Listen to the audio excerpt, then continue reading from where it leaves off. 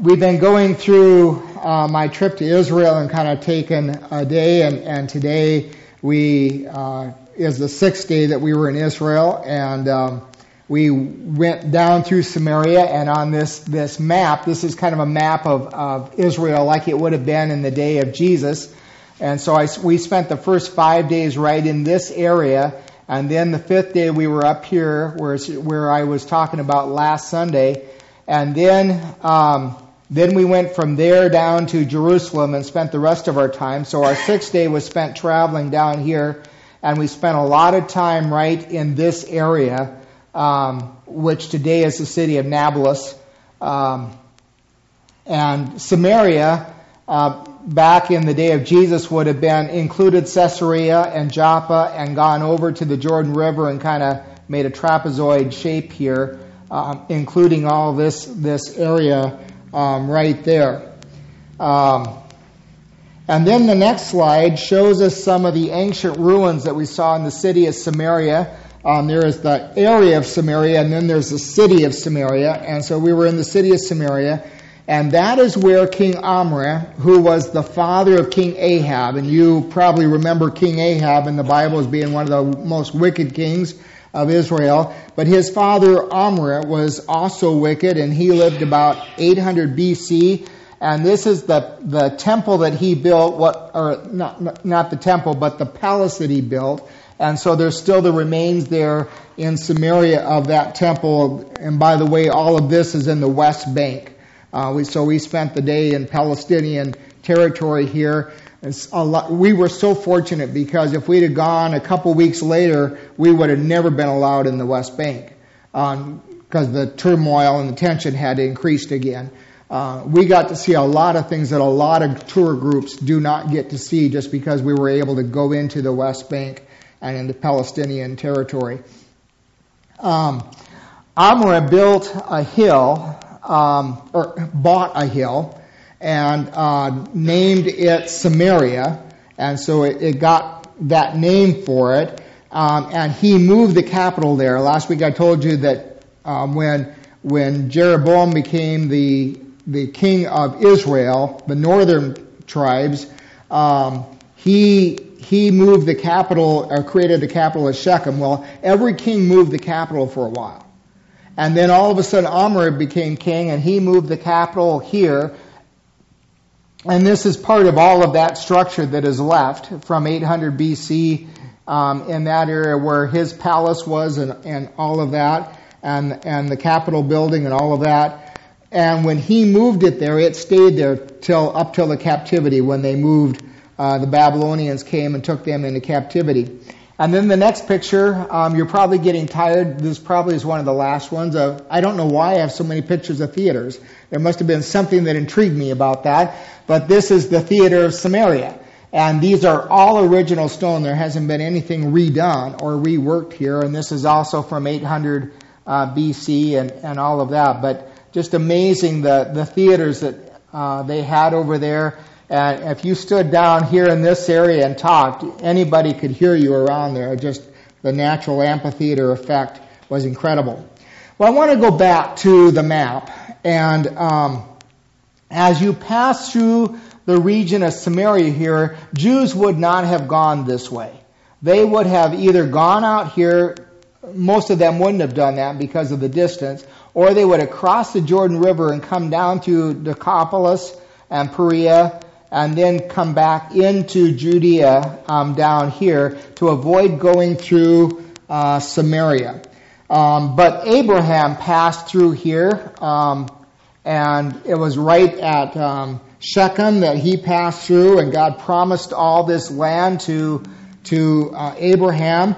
That's also where Jacob bought land. He bought land at Shechem and dug a well over there by Sychar. And all of those dots are within like 4 or 5 miles of each other.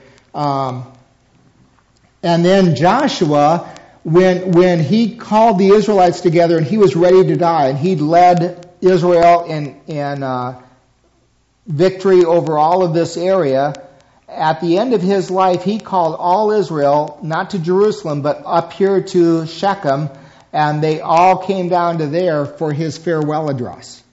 And so, because that was a kind of a more central location there.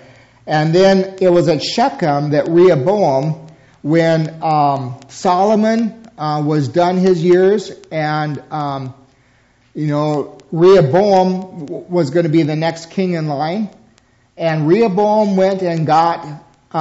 He didn't use the advice of the elders. He went with the advice of some young men that gave him bad advice, and they told him, when the Israelites came and says, will you reduce the amount of load on us? Because Solomon had taxed real heavy to build his great kingdom and all of that, and had worked the people real hard, and they were hoping that the new king would relax. And Rehoboam came back to the people, he called them together at Shechem there, and all these Israelites, they came there, and Rehoboam said, no, I will not. I will rule with an iron fist, and it will be harder on you than it was under my father Solomon. He wanted to impress them with how ruthless he was going to be compared to Solomon. And so that's when the Israelites said, everyone to your tents. And they appointed their own king, Jeroboam. And so the Israelites took the northern part, and Rehoboam stayed down here in Judea. And then when the Israelites all sinned and they were taken off into captivity, one of the interesting things is that the Babylonians, which were over here, brought into this area where they had taken Israelites out, they brought in pagan people with pagan gods. And the people that were left here that didn't get taken into captivity intermarried with them. And they kept some of their Jewish faith and adopt some of the pagan faith, and those were the people that became called Samaritans, because they were considered half Jew and half Gentile. And as a result of that, when the Israelites came back from captivity, in order to go up to the temple, you were supposed to, and serve as a priest, you were supposed to be able to prove your bloodline that was pure Jew. Well, none of these Samaritans could do that, because they had all intermarried. And so they were not allowed to come down and fully involve themselves in worship. They could only be in the outskirts of the temple of Jerusalem. And so Jews up here and down here had no regard for the Samaritans at all. They kind of looked at them as a horrible cult, and maybe even worse than pagans. And so they just had nothing to do with them. So, you remember when Ezra and Nehemiah come back, and they restart building the temple of Jerusalem, and it says Sanballat and Tobiah from Samaria, where they kept trying to cause trouble because they didn't want the temple rebuilt. It was a reminder to them that they couldn't go to it anyway. So they wanted to destroy it, and they wanted to keep all their people worshiping at Mount Gerizim, at this other place that they had designed for the Samaritans to worship. So now the Samaritans, they did a couple of things that Jews agreed with. They believed in the books of Moses, the first 5 books of the Old Testament, and they believed that Moses was a prophet.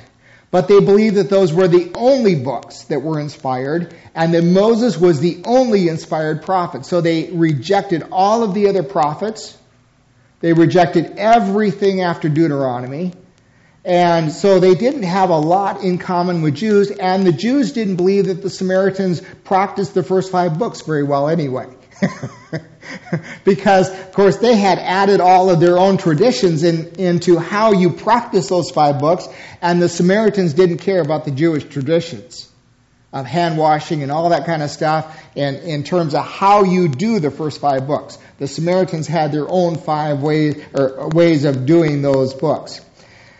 Now in Samaria, this is just a side note, but that is where there's a church there called the Church of St. John.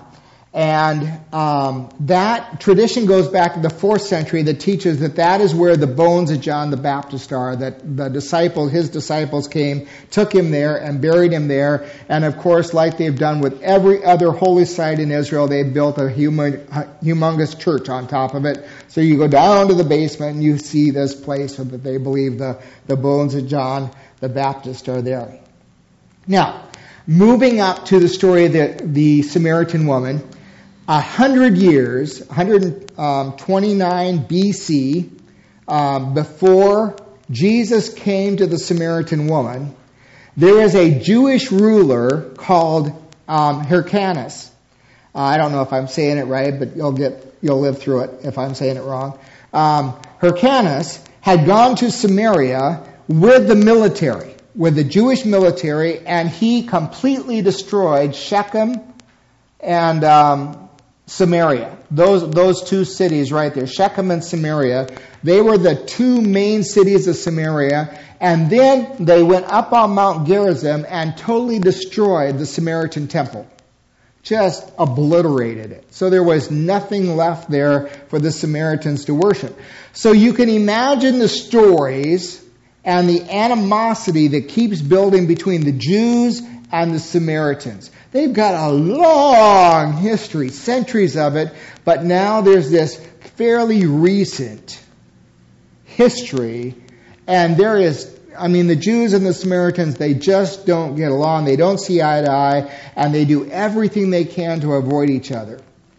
Now, at Sychar is where Jacob bought land and dug a well. And this is one of those sites in Israel that everyone is fairly sure this is authentic. It's not too easy to move a well. And it's one of those wells that has been there for a long time. And down through church history and all of that, everyone says that it was Jacob's well. And so, and that is in Nablus, in the modern city of Nablus in the West Bank under the Palestinian Authority. Now, the next picture is the church of St. Fotina. And you ask, well, who was St. Fotina? Well, that's the Greek Orthodox name for the Samaritan woman. So if you ever want to know if she had a name, I don't know what her name really was, but tradition tells us that it is St. Fotina. And so you can call her Fotina. And so this is the Greek Orthodox Church of St. Fotina. And down in the basement of that, several stories down, is Jacob's well. And by the way, the Russians also have their own name for the Samaritan woman, and the Russian name for her is Svetlana. So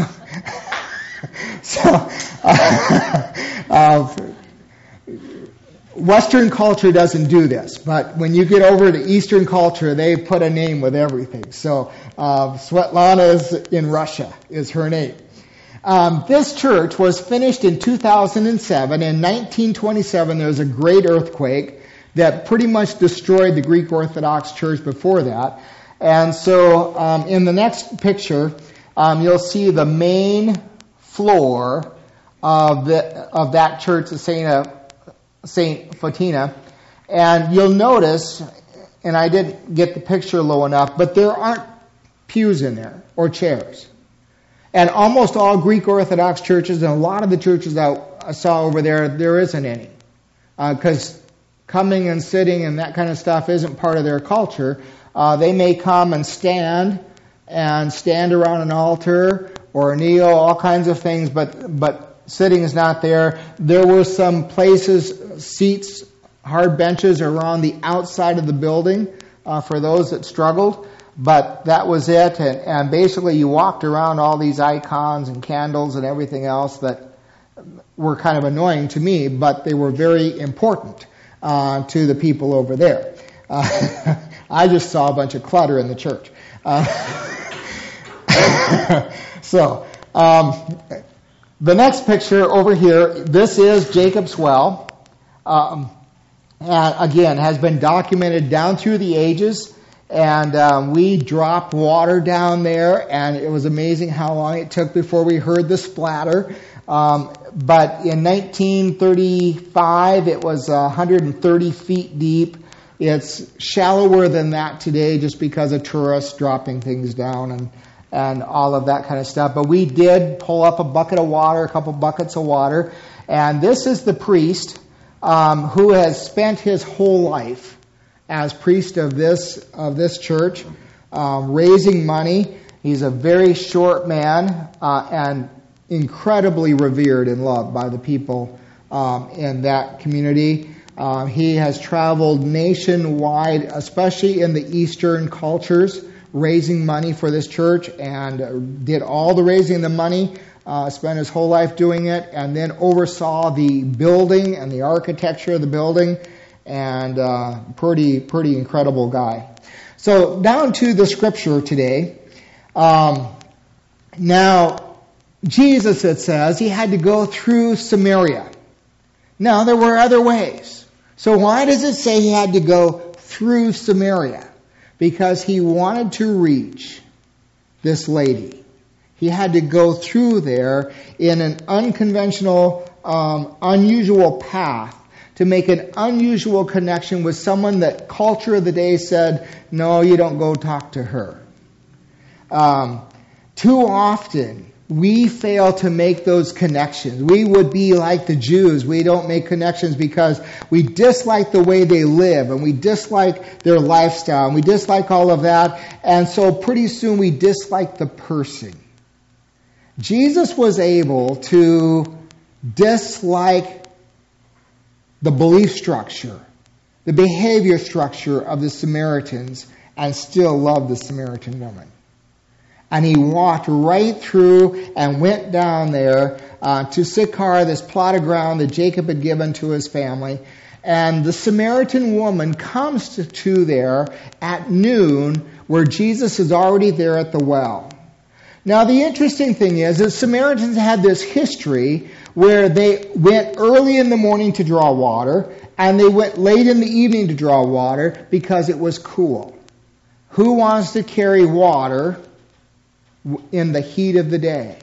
So the Samaritan woman, who is this despised woman even in her own culture, she feels so despised that she doesn't go to draw water in the cool of the morning or the cool of the evening. She goes during the heat of the day at noon.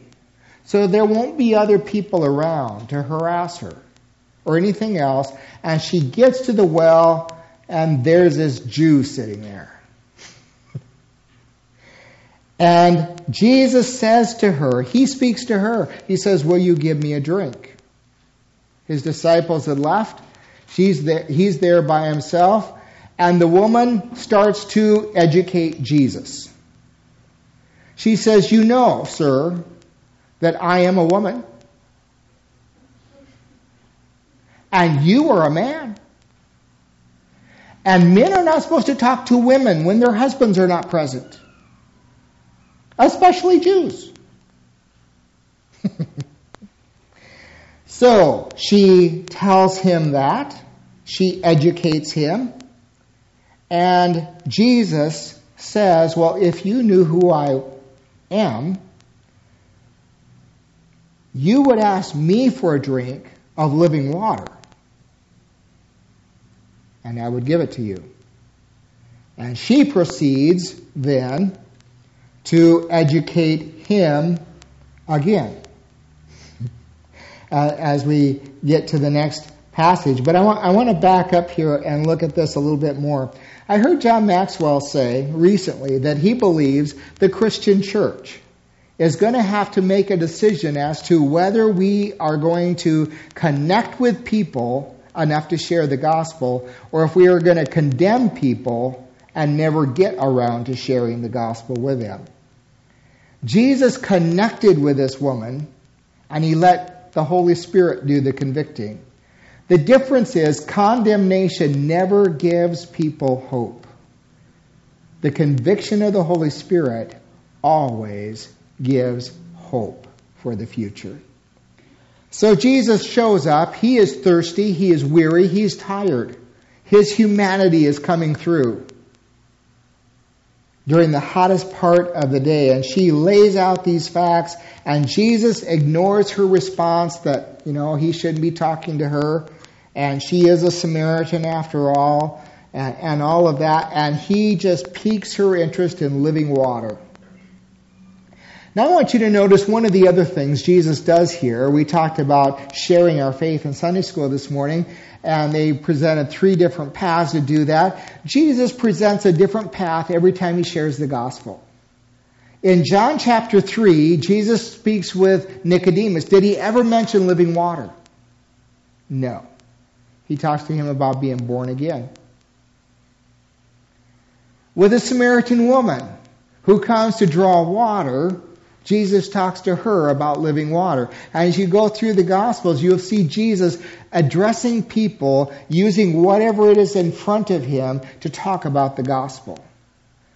A lot of times we get a little bit hung up because we might forget a step or this or sharing it just right.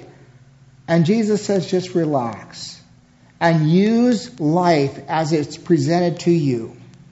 And find some way to connect the gospel in with what is happening right then and there in that person's life.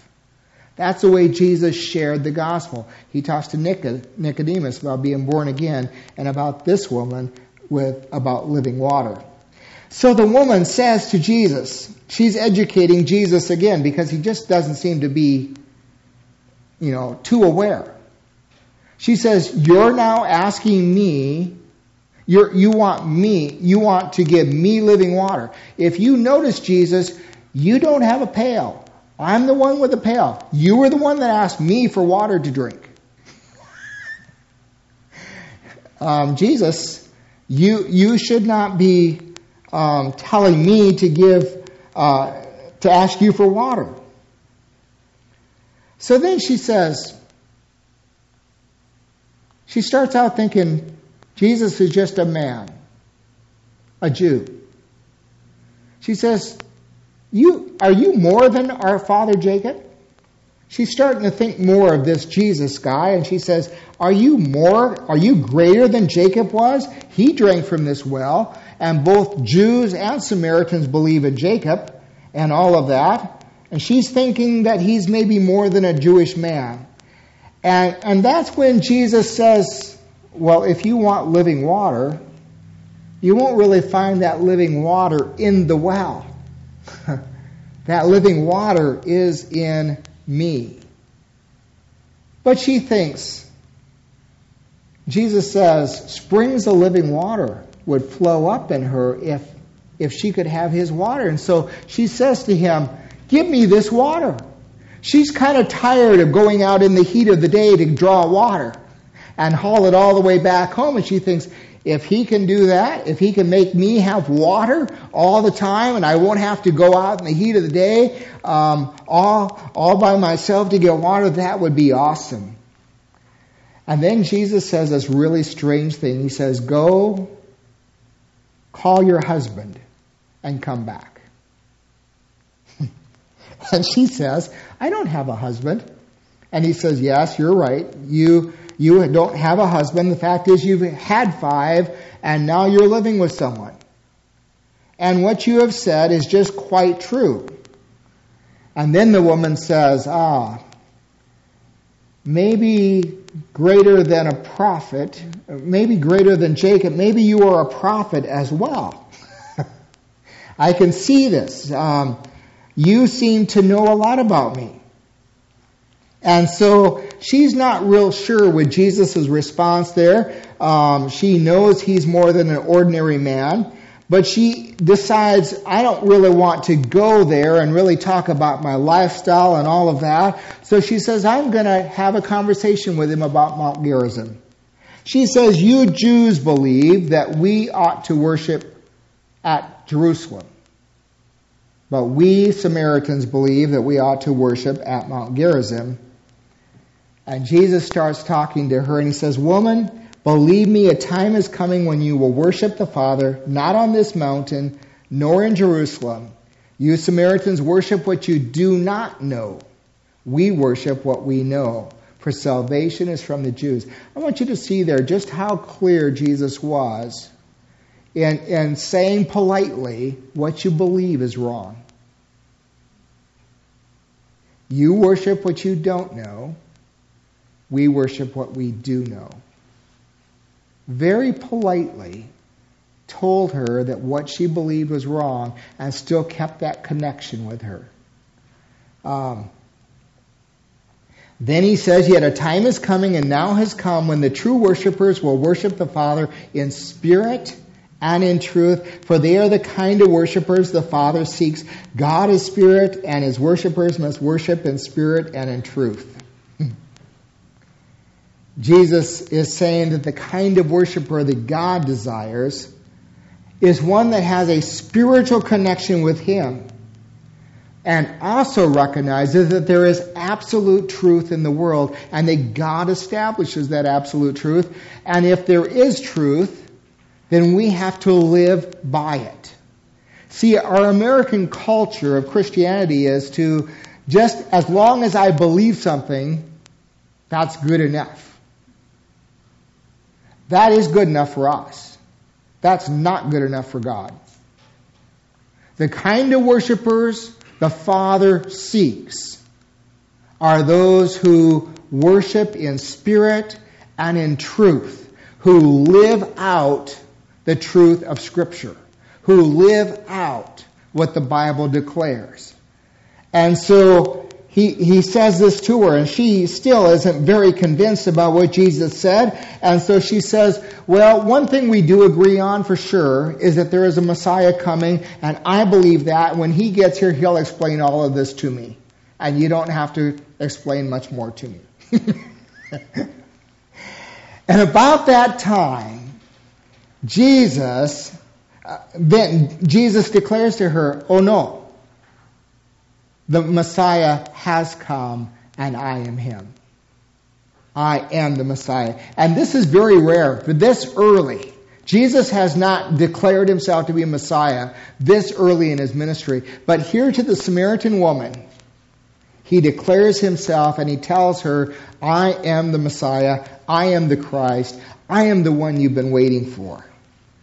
Jesus' disciples who have gone off to buy food and different things, they return and they are surprised because they know the culture. They've been uncomfortable with this whole trip through Samaria. They could have gone around and avoided it, but they followed Jesus, and they come back and they find Jesus, of all things, talking with a Gentile Samaritan woman.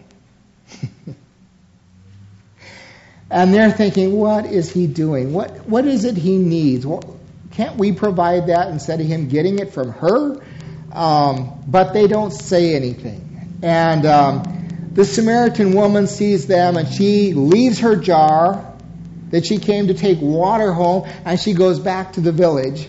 And she goes back and tells them, come and see a man who told me everything I ever did. Could this be the Messiah? And they came out of town and made their way toward him.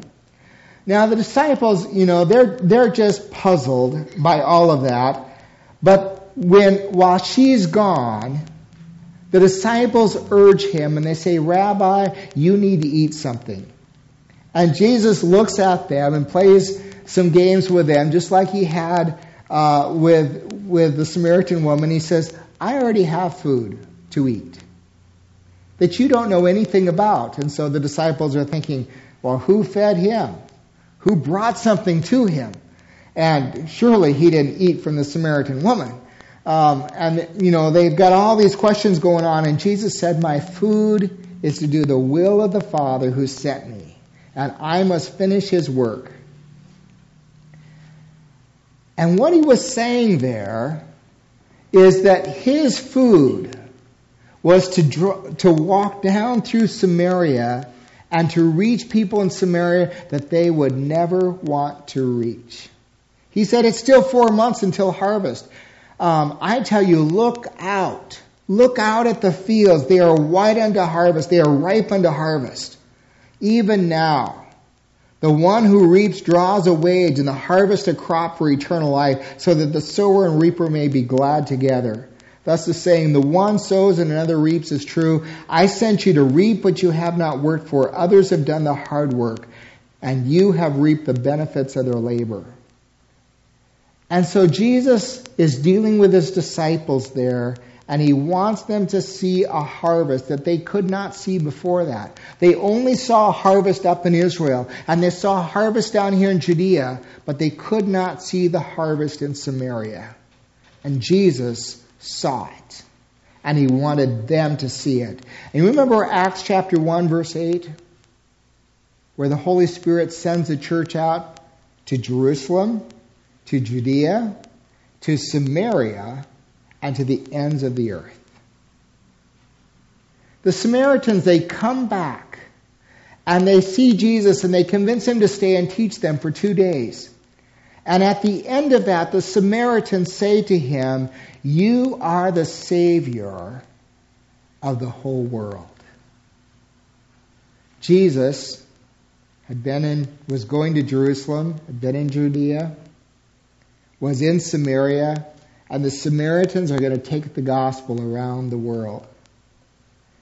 God calls us to look for the harvest in unexpected places among the least, the lost, the last, the lonely. And he wants us to turn everyday opportunities, everyday encounters into spiritual opportunities. Now, church tradition tells us that this Samaritan woman, Svetlana or whatever her name was, that she was flayed, whipped until her skin was ripped off of her by the Emperor Nero. That she was buried in a well, that he threw her down probably because she had been converted at a well. We don't know. But I know this about the Samaritan woman. If that tradition is right, her life was so radically changed by Jesus that she told other people in her community about Jesus. And she was gladly willing to die for her faith, suffer and die as a martyr for her faith. There are people around us, around Johnson Corners, around McKenzie County that need Jesus. And we need to pray and ask God to help us to go out of our comfort zones and to connect with them and to share the gospel in everyday encounters. That's God's commission. That's what his desire is for us as we take the gospel around the world.